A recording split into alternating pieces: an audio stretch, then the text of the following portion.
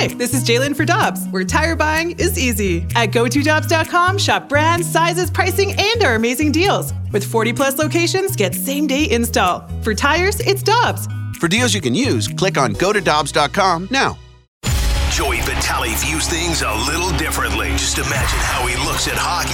Whoa! This is The View from Vitale, brought to you by Scott Lee Heating Company, a proud Mitsubishi Electric Elite contractor.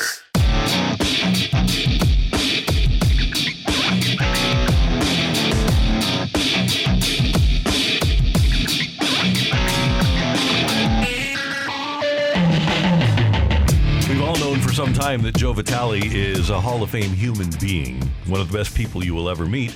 And this weekend, Joe is being inducted into the Northeastern University Athletics Hall of Fame. He is a Husky, and he's on a team now that he will never be cut from. Joey V, good morning. How you doing? Hey, Randy. I'm doing great. It's great to be back in Boston, and it was a great night last night. Okay, tell us about it. Well, I tell you what, it was amazing. Kendall Coyne, of course, we all know Kendall Coyne from the USA days. She was a Northeastern Husky. She got inducted. She was here. It was the 1981 team was here as well. I tell you what, some wonderful, wonderful players. Chris Emanuel, a baseball player, and just wonderful people that were all a part of it. To celebrate, we had an award show, a cocktail hour. And it's just funny to see, a lot of these athletes. 2 of the 6 were during my era when I was here. I remember them as students, and I, of course, remember myself as a student. And just to see the growth of where they were and now where they're at today. I mean, looking at a Kendall Coyne who was literally trying to, nurse her baby and keep her quiet like a little 2-month-old little boy. And then she goes up on stage, and I just remember her as a student athlete just zipping around the ice. And, of course, my wife and I with our 5 kids, every game throughout college, there was a chapel. There was a chapel downtown Boston. It was the St. Francis Chapel. My dad took me there when I was a freshman, and I was really struggling. I remember I was just such a kid. I was really struggling with hockey. When you're young, the world is how well you're doing in sports. You don't think anything beyond that. You're so naive to think that there's any other issues in the world. And I remember I was struggling with hockey, and I just got drafted by Pittsburgh, but I wasn't really performing very well. And he took me to this St. Francis Chapel. Anyway, so long story short, I would go to that chapel before every single collegiate game for 4 straight years. I would light a candle under St. Joseph's statue. Started as a superstition, and obviously built my faith around it. Yesterday, I stumbled across the same chapel, and I knelt down before the same St. Joseph statue. I said a couple prayers, and it just really hit me, as it hits all athletes, and I guess every human being for that matter, that when you come back to these spots, you kind of revisit who you used to be. And I remember just being in those kneelers, and I was just such a boy. With such high hopes and high dreams, and you always think that nothing's going to work out the way it's supposed to. But at the end of the day, I was sitting there the other day looking like, my God, 5 kids, beautiful wife, awesome career, and wonderful, wonderful community of great people around me, including you guys. And just life works out pretty good. Joey, that is amazing. It's a full circle moment when you it's nothing that you think about while you're playing, but to be able to be appreciated in that manner, I'm sure it does feel great. Congratulations, brother. Well deserved. And we are happy to have you on every week. You are doing an amazing job, and obviously have done an amazing job in your career. Well, thanks, Gary. I really appreciate you saying that. But yeah, you've been there certainly as well, and all those molehills that look like mountains that you don't think you're ever going to get through, and life's going to end if I don't make this team, or life's going to end if I don't get off this scoreless streak. But it is funny. Life always kind of works out exactly the way it's supposed to, and in most cases, I think for most people, probably better than they ever imagined. Definitely. Well, and congratulations also. I just want to say that we always enjoy having you on. But, Joey, I did want to ask you just some hockey, some Blues questions right now, because we were discussing earlier, great win for the Blues last night, but the power play continues to be an issue. 0 for 7 last night, now 1 for 35 on the season. You've been there before, obviously, as a player, as we were discussing. Is this becoming more of just a mental block that they're dealing with when it comes to the power play? Oh, absolutely. I mean, it's all mental up at this point. They have the physical tools, Brooke, to go out there and score goals. I mean, they got some terrific players. I was up I was up in the booth. Was a couple games ago with the New Jersey, some of the brass in New Jersey. Jim Madigan's daughter, she's the assistant GM, Tom Fitzgerald as well. And we're kind of looking at this roster, and every scout, Neil Komodowski, I was talking to him. He's a Vancouver scout, Alex Brooks for Chicago. I always kind of mingle with some of the guys in the intermission, and everyone always says the same thing. So this is a good perspective for scouts outside of the organization. So this is a very unbiased opinion. They all say the same thing. They say, man, look at this roster. I mean, it's not like you guys don't have the talent to be scoring goals in the power play. I mean, they're like, look, Jordan Kyrie's shot. You got Robert Thomas, who's heating up 5-on-5. He just can't convert to power play now. Pavel Buchnevich, Braden Shen. What a net from presence. Kevin Hayes has had his most hay and obviously his most success on the power play as well. And we all know that Torrey Krug can run a power play better than anyone in the league. So it's not that the personnel is an issue. It's really just about confidence. And I know that once one goes in, it's going to start piling up in a hurry. I remember my days in Arizona. We had a penalty kill that on the flip side was like equally, if not as bad. I mean, it seemed like every game we were letting in 2 PK goals for every 4 chances. We were flirting around 40%. It was just really, really ugly. And I remember stepping over the boards in that like month and a half stretch where there was like maybe let's call it 15 or 20 games. And you'd step over the boards just waiting to get scored on. I mean, you couldn't shy away from the fact that we will get scored on at some point. It's just a matter of when. And that was a really bad mental fatigue to kind of set in because for so long you kind of get pounded down with goals against. And it's the same thing for the power play. It's all about confidence and just getting into a rhythm and just stepping over the boards with purpose and conviction that we're going to go out there and do a job. And in order to do that, you really have to have some success to back it up to give you that confidence. Joey, can you talk to me about Buchnevich? He seems to be struggling a little bit. He's frustrated with his play.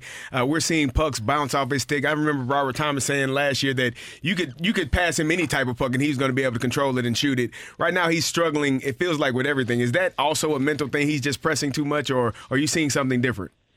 Kerry, it could be mental. Keep in mind, too, he is dealing with an upper body injury to some degree. He missed a few games here at the end of mid-October. He got hit really, really bad. I believe it was in the Seattle game by Alexiak behind the net. He got popped pretty hard in that second game, and he's missed a little time. And to be fair, I don't know if I've really noticed him to be his 100% self. That's the bad. I mean, the good is obviously he's good enough to play, and you love that warrior mindset where players know they're not 100%, and especially this early in the season, for them to kind of keep going out there and playing is, a lot of credit to them. So I do think Buchnevich certainly has that personality about him. He's a gamer. He loves to compete. He loves to be a part of it. So I almost wonder if it's an injury so bad, at some point will they sideline him again? But I think that since that injury, he has not looked completely like himself. So you almost wonder if something else is going on there. And you just hope that the health of him kind of comes around, because there's a time when he's at his best. You're right. He's catching pucks and he's snapping at the net with some fury. Power play, he's got the authority to shoot the puck. And I just think the overall 200-foot game physicality is there so much at a higher level when he's at 100%. So you hope that he can kind of recover quickly, if anything, just kind of get into a better 200-foot game rhythm because he's one of their best wingers, and he knows it too, and the coach knows it. And this team goes when Buchnevich goes. I will say that. When he's moving, when he's scooting, he's a threat on that left side. And I've always said it, but one day he could be a winger that wins a Selke Trophy. I mean, he is that good defensively, and he's that good all around. And this team certainly, in order to keep taking steps forward, is going to need him to be there all the time. Joey V, one last thing. Don't know if you saw this, but Frank Borman, who was the commander of Apollo 8, the first mission to ever circle the moon, he passed away at the age of 95. If given the opportunity and assurances that it was safe to walk on the moon, would Joe Vitale accept it? I don't think so. I don't think it's anything for me. You know what I mean? I think that you get there and that's kind of cool, a little freaky for a second. But then you look left and you look right, Randy. I mean, it's just sand, right? Or just rocks. Is that right? Yeah, rocks, yeah. Yeah, I mean, listen, I've been to some of the nicest beaches. And the first day, you're like, whoa. We've all been there, right? We've all been there. It's like, whoa, this is unbelievable. And then day two, you're just like, You know what I mean? The good thing about a beach in Florida is, like, I can always hop on a plane and come home if I'm not liking it. We went to Disney World a couple of years ago, and we stayed at the Animal Kingdom. And we had this balcony, and there's this big old giraffe. We opened this door, this big old giraffe's eating this grape leaf. I think I told you guys this. Mm-hmm. And we're like, oh, my God, kids, come look. There's a big giraffe. And the kids are like, oh, my God, everyone's losing their mind. And I would imagine that's how it'd be when we land on the moon. Like, oh, my God, we're on the moon. But then, day 2 sets in. It's kind of like, hey, honey, I'm chomping on a bowl of cereal. I'm like, oh, honey, the giraffe's back. It's like, oh, that's nice. Like, okay, no biggie. This is how we're conditioned as humans. It's the treadmill effect of just like you just kind of find the norm. You find the medium ground always. So. Again, the good thing about finding that medium ground when you're in Florida is you can always come home when you get bored. But if I'm on the moon, it's going to take a long time to get back. Kind of stuck, yeah. Kind of stuck. So what does today entail? Last night was the induction. Are you guys coming back today, or do you have a weekend of festivities? Randy, I'm just going to be honest with you. Okay, I'm going to be honest with you because you're my good friend. We had these plans. My wife and I are here with my parents. My parents are at a hotel across the street. We're at the Colonnade, which is an awesome hotel in Boston if you've never been. We left all our kids at home. They have school. We had these high hopes, my wife and I, to revisit Boston because, she went to Northeastern too. Mm-hmm. She was, we met freshman year, so we were going to go see our old sites and go down Newberry Street, maybe go to Beacon Hill and just maybe, have dinner at the North End. We have not left the bed, I think, since Thursday night. We are so exhausted from life, and we are in this beautiful city. And it's awesome. Now, listen, we're not sleeping the whole time. Don't get me wrong. Okay. I mean, we're not sleep. Sleep's not the only activity. I don't want to get sweat here. But we are in bed, and so I stepped away. I stepped away for a hot 10 minutes to talk to you, great fellas, because I said, hey, honey, there's none of that here. I got to talk to my good friends over at 101 this morning. So, but she stayed late in bed. She's sleeping in. And we do have to catch a flight at some point today to get home. I got to find out when that is. Yeah. Hey, Joey. Oh, my God. Oh, my God. Oh. Randy! Randy character. That is over the line.